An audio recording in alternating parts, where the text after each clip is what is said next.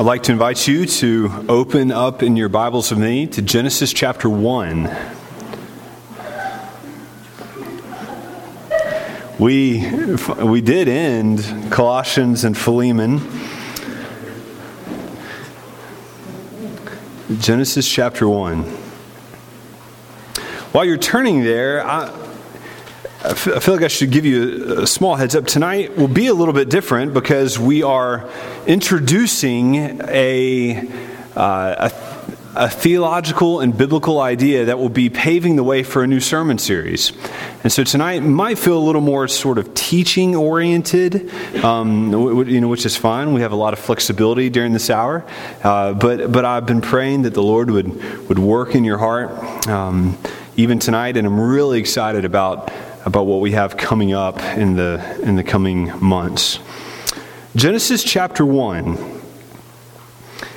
In the beginning, God created the heavens and the earth.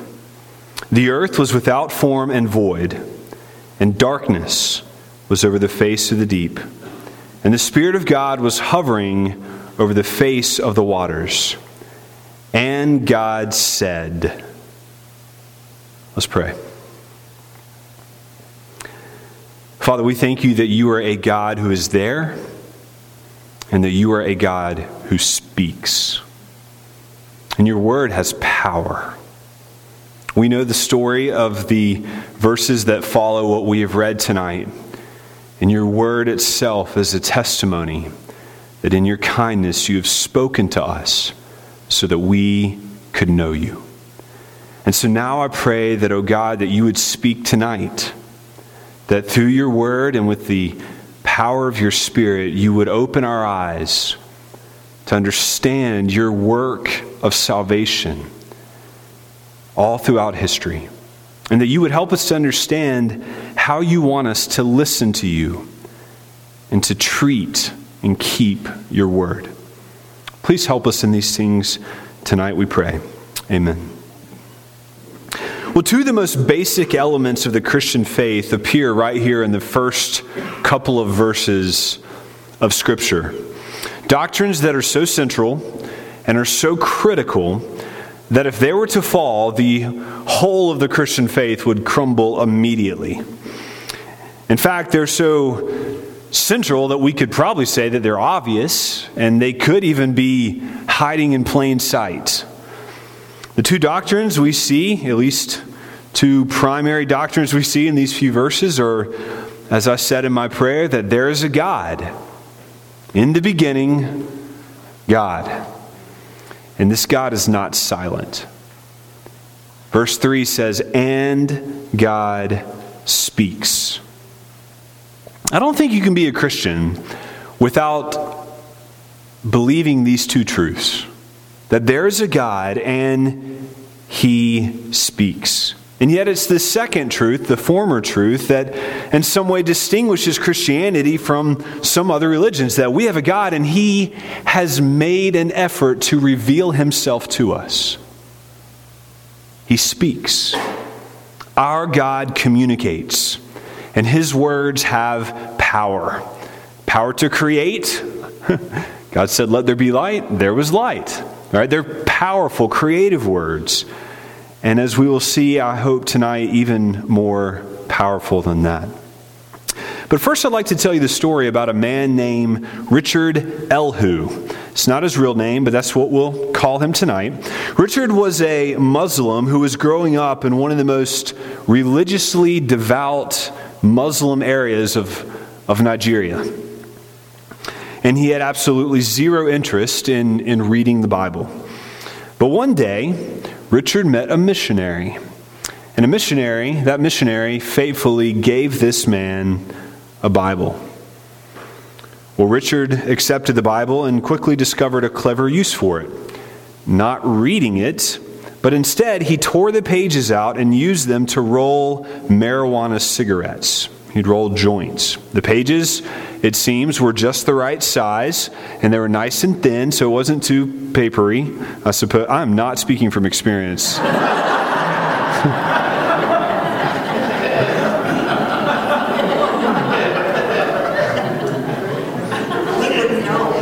No. There's so many jokes I'm thinking of.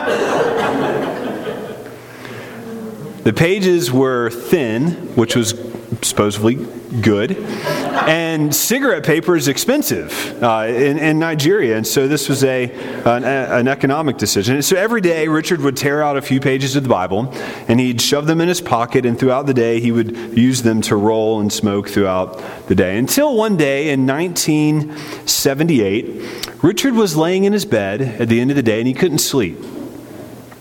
And as he was laying there, he heard that crinkle in his pocket and pulled out a page that he had torn out of the Scriptures. And not knowing that Mark was going to read this passage, wouldn't you know it, he read from Psalm chapter 34, "O taste and see that the Lord is good. How happy is the man who takes refuge in him." And over the next weeks, Richard could not get that verse out of his head. So he found his way back to the Christian who gave him the Bible, who faithfully shared the gospel with him. And not that day, but another day, sometime later, Richard was once again in his room by himself, and he prayed, "Lord God, I want to taste you in the way this verse says." And later that night, Richard became a Christian. His family was not pleased about his conversion. At first they were angry with him, and then they rejected him. His father said, "I wish that you, my son, were dead. I'd rather you be dead than be a Christian." The local mosque, the religious leaders there, announced on the loudspeaker of his defection from the Islamic faith. Richard was the only Christian in his community. Yet God raised him up to be a pastor in a local area with factory workers. And even in the face of significant persecution, he served faithfully. He went on to get further training, and as a fellow student of mine at the seminary where I attend and where Mark attended. How did all this begin? Words. With God's words. We have a God who has spoken, and His words have power. And His word, as Richard can attest, and as I hope all of you can attest, His words give life. The importance of God's word is a central conviction at Trinity Baptist Church. I think it's one of our distinctives in the community. One of the ways that we may stand out, not from all churches, but from some churches, in the way that we approach the Bible.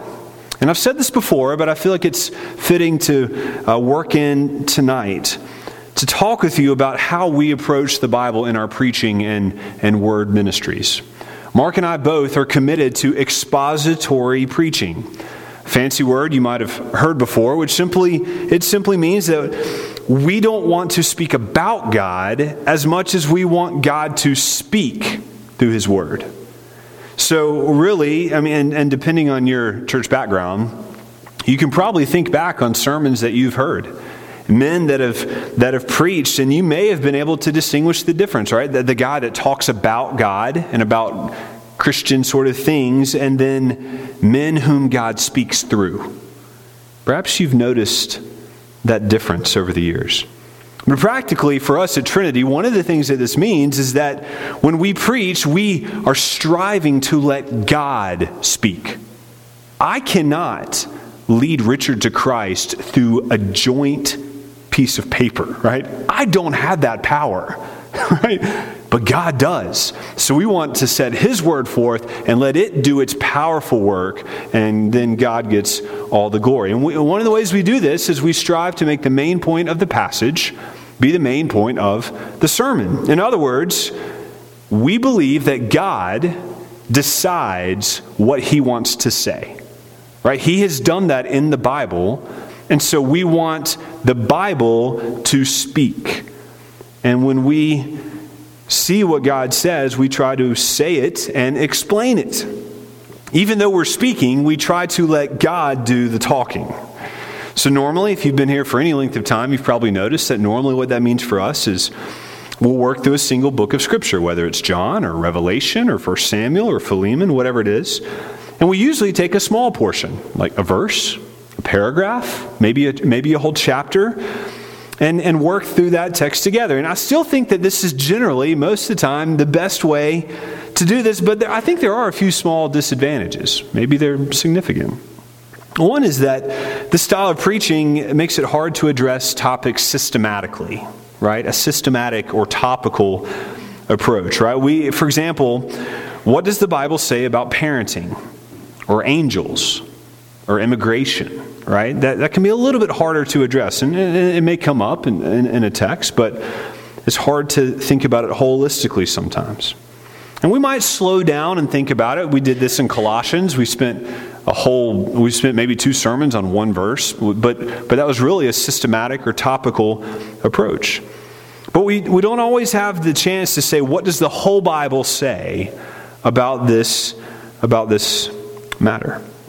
I think another disadvantage is that it can be really easy to lose sight of the whole storyline of the Bible. Now, we try not to do that, but I think it can be a danger. When we spend 2 years in John or a year in Colossians or whatever, it can sometimes be hard to pick up on what I like to think of as these mega themes. Right? This sounds like a dump truck. That'd be a good dump truck. Like a mega theme that flows across Scripture. Here's one way to think about it. If you were to... It'd be good, I suppose, to study the moon under a microscope. Right?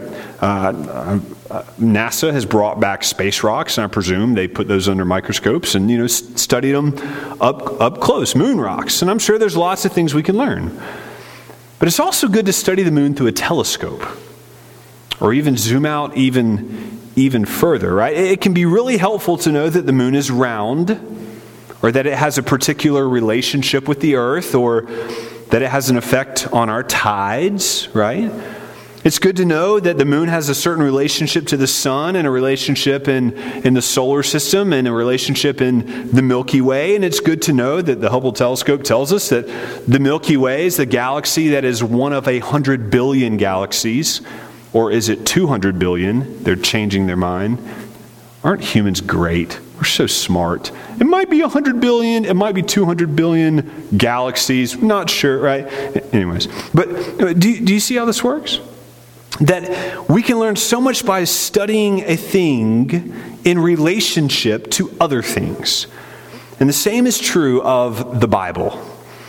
Tonight, I'm starting a new series where we're going to be using a telescope more than a microscope.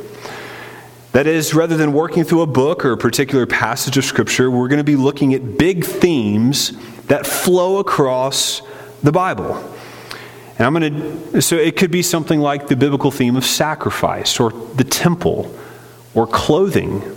We'll see. I haven't planned it all out yet. And I'm going to try to give you a biblical reason for doing this tonight. Because I want to do much more than just teach you interesting things about the Bible. You'll probably learn it during this series. I hope you learn a lot in the coming months. But I'm really concerned that we understand what it means that God speaks to us and how it is that He has spoken. What it means that He has spoken and how He has spoken. So what we're going to do tonight is we're going to look at 2 texts that are really important on how they teach us about the nature of God's Word. And we're briefly going to consider some implications for how that affects how we read the Bible. So if you'll turn with me again to 2 Timothy chapter 3, a well-known passage about the nature of Scripture. 2 Timothy chapter 3, verse 14.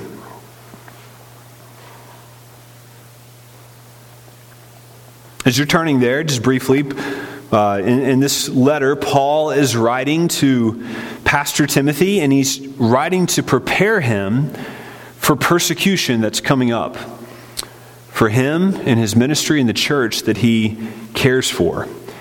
And it's interesting because one of the ways that he prepares him is he tells him about the Bible. Isn't that interesting?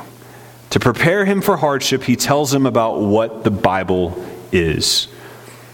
Let's look at verse 14. We'll just read 3 verses. But as for you, Timothy, continue in what you have learned and have firmly believed, knowing from whom you have learned it, and how from childhood you have been acquainted with the sacred writings, which are able to make you wise for salvation through faith in Christ Jesus. 3:16, all Scripture is breathed out by God and profitable for teaching, for reproof, for correction and training in righteousness, that the man of God may be complete, equipped for every good work. The first thing I'd like for you to note from this text, so I think we've got 5 characteristics of the Bible from this verse and another.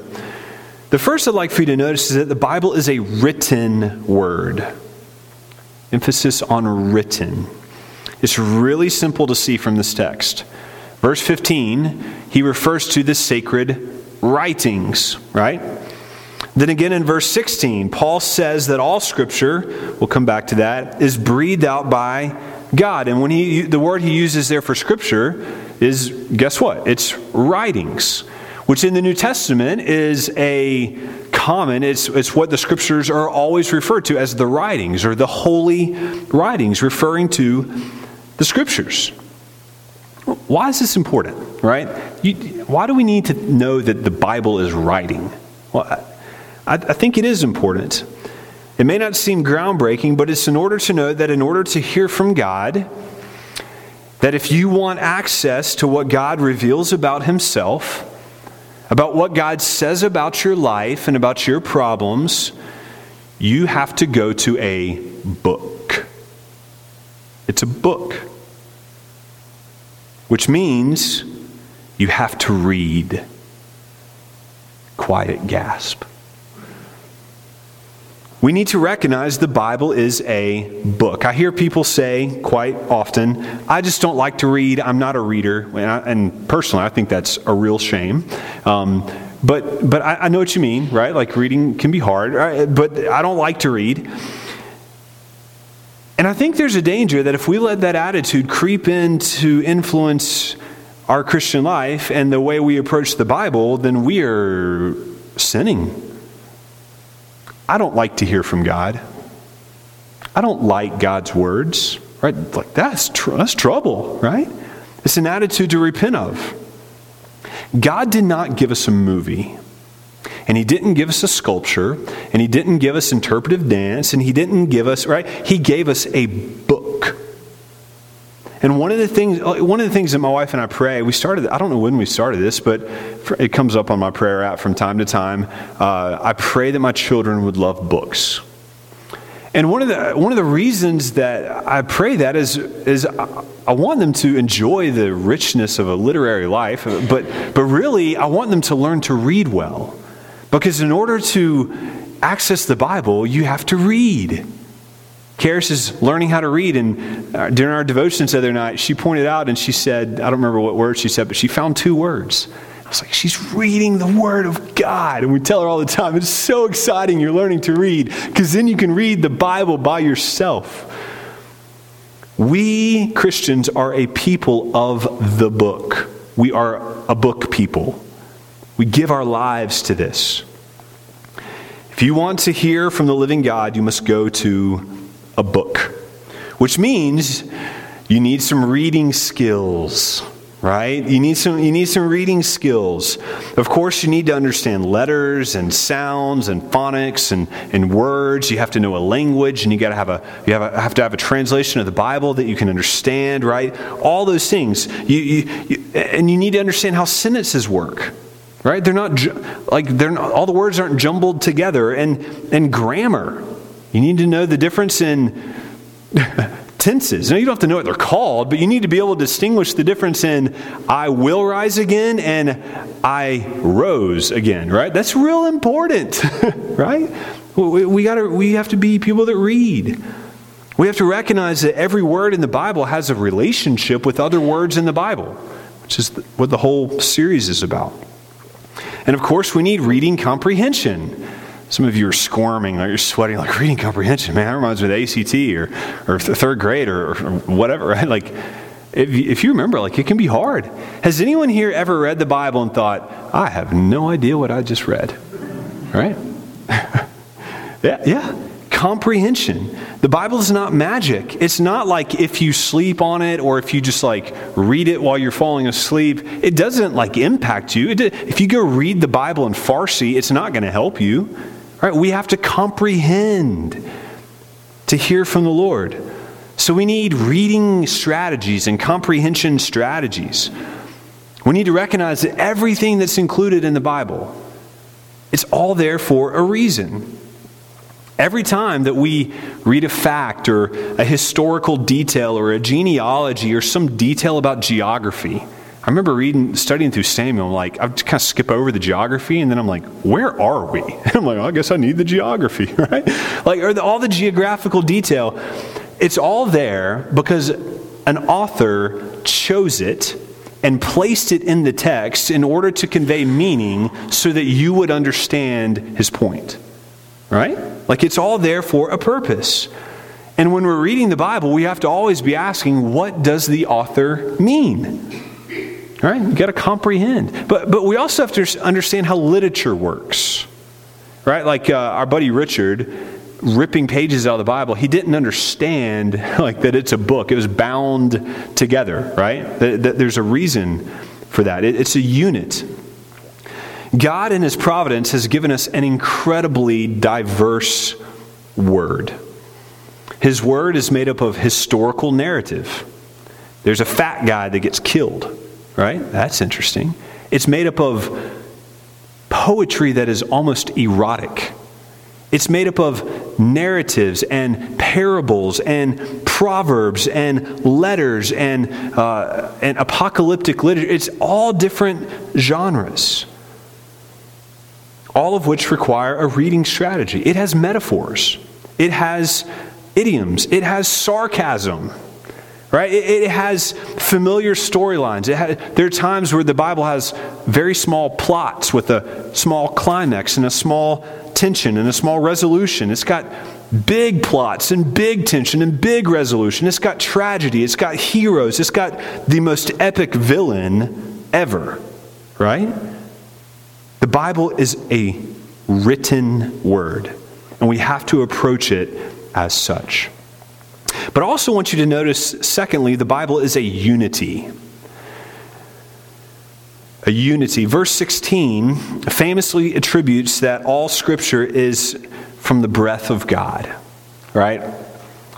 All Scripture is breathed out by God. We often call this the doctrine of the inspiration of Scripture. Right? The Spirit, this is cool. The Scripture was spirated, right? It was inspired. It was breathed out as a creative act by God. Which means, think about it, even though the Bible was written by dozens of different authors, human authors, each of which has a different personality, a different writing style, a different language, and sometimes even different theological perspectives, yet still, through the work of the Spirit, God ensured that what the authors wrote is exactly what he wanted to say. It's the doctrine of inspiration. 2 Peter describes this well. He says, no prophecy was ever produced by the will of man, but men spoke from God as they were carried along by the Holy Spirit. It's a beautiful picture of how God has given us his word. But an important thing to notice here is who is the author of Scripture? Right? You probably know that Moses wrote the book of Genesis. But who is the author of Scripture? Right? God. Well, we know this. God is the author of Scripture. If you look back down at verse 16, you'll notice that there's a certain part of Scripture, a certain Scripture that has this quality. It says all Scripture. All Scripture. Okay, now here's what we're getting at. Why does it matter that all Scripture is God-breathed? Well, that means that the author of Revelation is also the one who authored Genesis. And the one who authored Galatians is also the one who authored Song of Solomon. They have the same divine author. Right? Okay, so let me ask you this. Can God tell a lie? No. The Bible tells us God cannot tell a lie. Hebrews 6 says it is impossible for God to lie. Well, what does that mean for our approach to the Bible? What's it mean? Is it all true? Well, yes, right? Does it contradict itself? No. What about when it seems to? Well, there must be something we don't understand, because God does not lie. But here's the big one. If God is the author of all of Scripture, then all of the Bible is a unity. It's a unit. It fits together as a unit. All 66 books are inspired by the same author. Wouldn't we expect the author to have a unified word to us? Which means it fits together. Now, this has 1,000 applications for your Bible reading. It really does, an interpretation. And hopefully we will see some of them in the coming weeks. But in its most basic form, let me encourage you, we must always read the Bible as a unified whole. That means we read Revelation in light of Daniel. It means we read Hebrews in light of Exodus. Right? You have to always have the whole Bible in view. So as you're zooming in on one passage, you also need to think about the broader canon. It's canonical context. More on this later. But let's flip over to another passage in Hebrews chapter 1. You can turn to the right, precisely 2 pages. If you have the Crossway, thin line, large print edition, 2 pages. Hebrews chapter 1.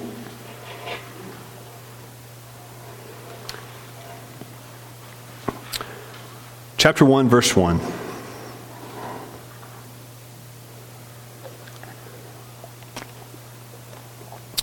Long ago, at many times and in many ways, God spoke to our fathers by the prophets. But in these last days, he has spoken to us by his Son, whom he appointed the heir of all things, through whom also he created the world. He is the radiance of the glory of God, and the exact imprint of his nature. And he upholds the universe by the word of his power. A third characteristic I'd like to draw your attention to comes from this passage, and it's a little more subtle, but that God has revealed himself in history. God has revealed himself in or throughout history. God's word is historical. Not hysterical, historical. If you look back at verse 1, you'll notice there's a lot of time language in this text. You see that it says God revealed himself long ago in one way, but then it says, but in these last days, he has revealed himself in a different way. So there's 2 periods of revelation. There's the long ago period when he revealed to the fathers, and then there's, but in these last days. 2 separate times. At one period of history, he spoke by the prophets. At another period of history, he spoke by his Son. From this, can we not see that there is a historical flow to revelation? That means that there was a time in history where God had not spoken all of his words. There are things that we have that Abraham did not have. Words. There's a historical flow. God in his providence did not choose to reveal himself or his word all at one time. He did it gradually. Isn't that interesting? He did that for a purpose, which means that the truth that he revealed earlier was incomplete. It doesn't mean that it was incorrect. Doesn't mean that it was less true. And it certainly doesn't mean, in spite of what mega pastor church people say, it doesn't mean that it's less relevant or useful. But what it does mean is that God's word is revealed across time. And so when he commanded Abraham to sacrifice his son, his only son Isaac, and then at the last minute prepared a ram for the sacrifice, right? We understand this. It's a story that has a tremendous amount of theological significance. But does that story not take on more significance, a fuller significance when we come to read the passage in light of Christ? Now, do you see how the revelation is fuller? The first part wasn't broken, it was incomplete. This is particularly true of prophecy. On a larger scale, can we simply recognize that God's plan to save the world unfolds across history? It was at the right time, in the fullness of time, that Christ came. That means that there was a time that was wrong for him to come. It's a historical act. This has sometimes been called redemptive history. Creation, right? There's a creation. There's a historical period of creation in the Bible, a historical period of fall, a historical period of redemption, and a historical period of restoration. Which means that everything in the Bible, everything has a historical context. And so when we read, we need to be thinking, where am I in the story? Where am I on the timeline? Right? If you read Lord of the Rings and jump to the last third of book 3, you're going to miss stuff, right? But if you read the first part of book 2 and then the next part of book 3 and then back to book, you got to have the whole story in view. And you got to have the history in view. My wife is studying a passage in Ezekiel or Exodus chapter 12 on the Passover, right? And you can get really confused if you read all the elements of the Lord's Supper, right, from 1 Corinthians 11. If you read all those things in to the initial Passover, couldn't you? It could be confusing because there's a historical relationship. Even though they're clearly related, they have a historical relationship to one another. One came before the other. And that has a significant impact on interpretation. So it's closely connected. But a fourth thing to notice is the Bible is organic. I don't mean needlessly more expensive or without pesticide or whatever, right? It means that it grows as life. There's a historical progression to the Bible, which in many ways, means the Bible grows and it develops. Think of an apple tree. An apple tree begins with a seed, and then it sprouts and grows into a sapling, right? So you have, at all these different stages of development, you have a seed that grows into a sapling, which eventually grows into a mature apple tree, which eventually produces apples, right?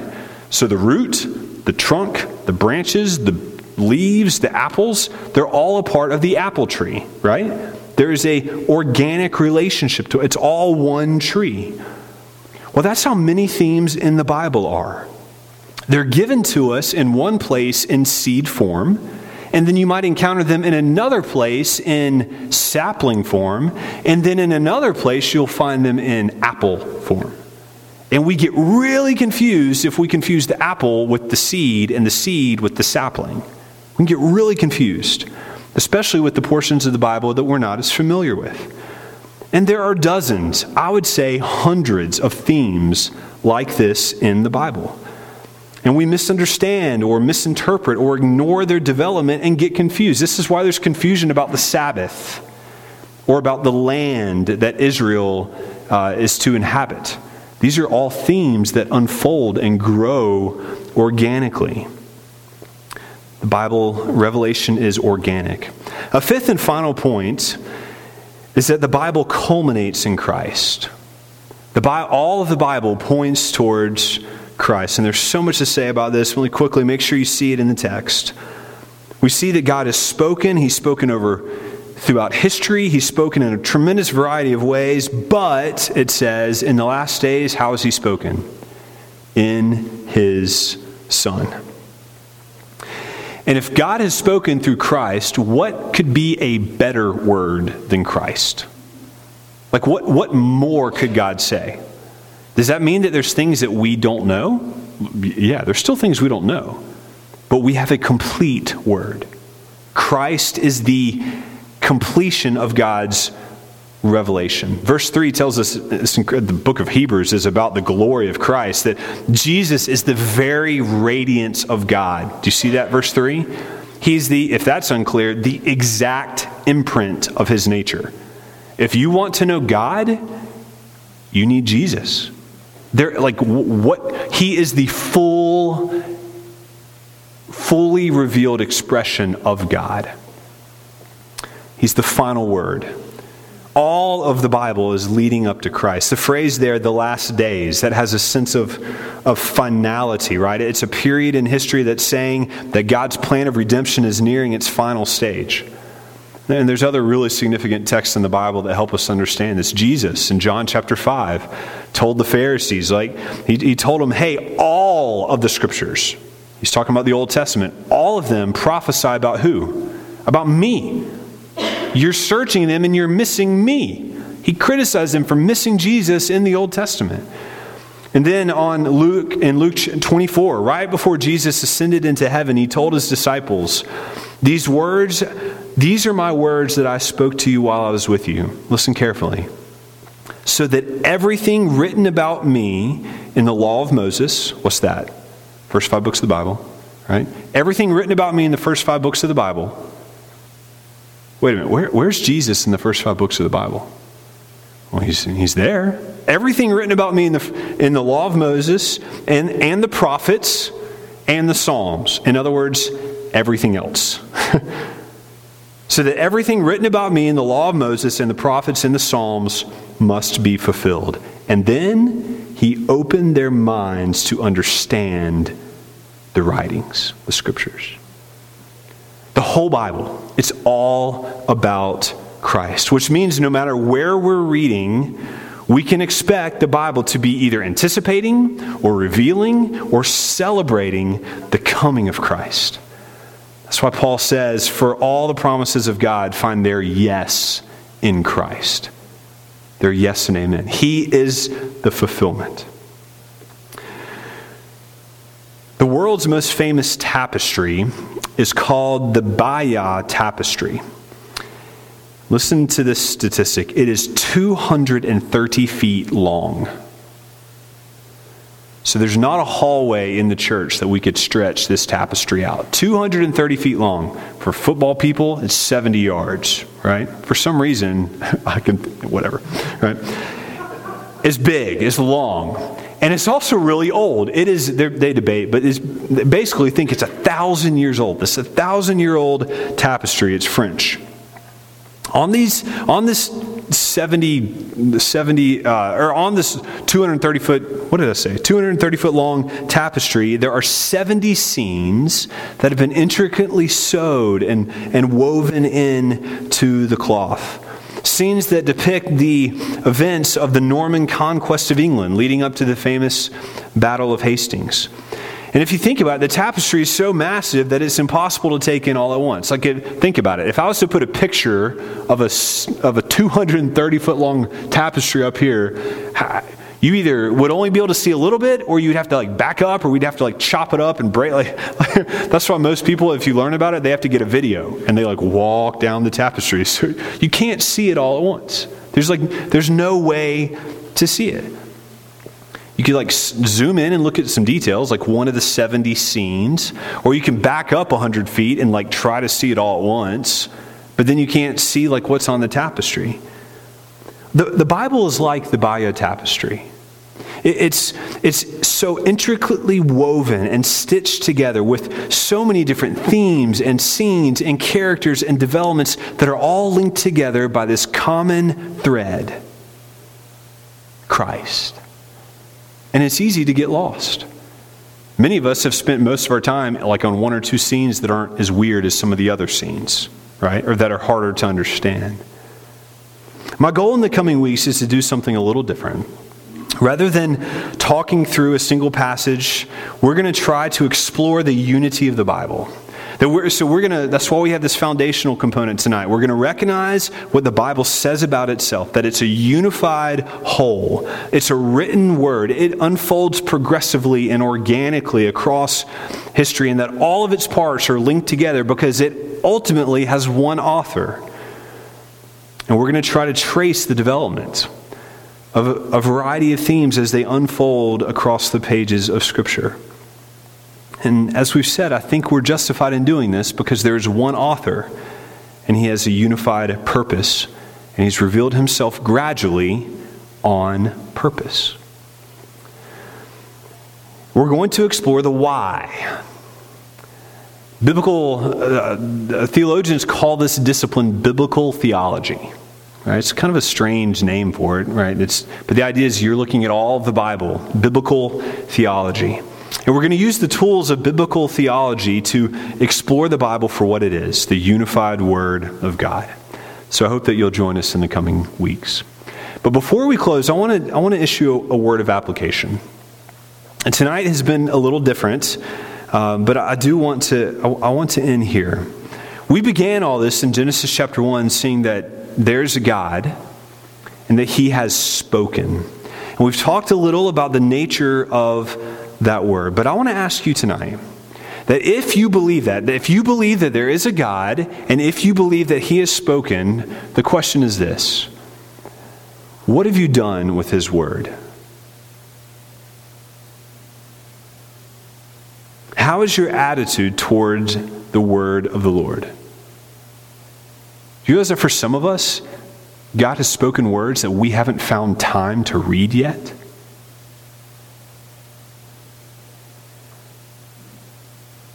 Do you read the Bible? Are you hungry to hear from the Lord? Or do you despise it? Barely make time for it. Don't take time to memorize it or study it or learn. Do you obey the word? When you read, how do you respond? Is there anything in your life tonight that you know, that you've learned from the Bible, that you know is at odds with how you're living? I wrote that question and I thought, I think I've got some of those things. Things that I know, I just don't do them. How do we respond to the Word of God? And of course, the ultimate question is, how do we respond to Christ, who is the Word of God? Christ is the penultimate Word of God. It is through Him that God has revealed His plan to save the world. The way you respond to Christ is the most important thing. We must submit to Him as Lord. Let me close this in prayer as we go tonight. Father, we pray that you would help us to treat your word with fear and trembling, to recognize that you are a consuming fire and that when you speak, mountains throw themselves into the sea and the earth trembles. Help us, O God, to tremble as we come to your word. Not because we're afraid of you. We have no need to be afraid in Christ, but because we respect you. Help us to treasure your word. Let it produce fruit, sweet, sweet fruit in our lives, even tonight, even tomorrow morning, before kids wake up and before lunches are packed and before we head off to work. Give us a desire to hear from you and then work to change us, we pray. Amen.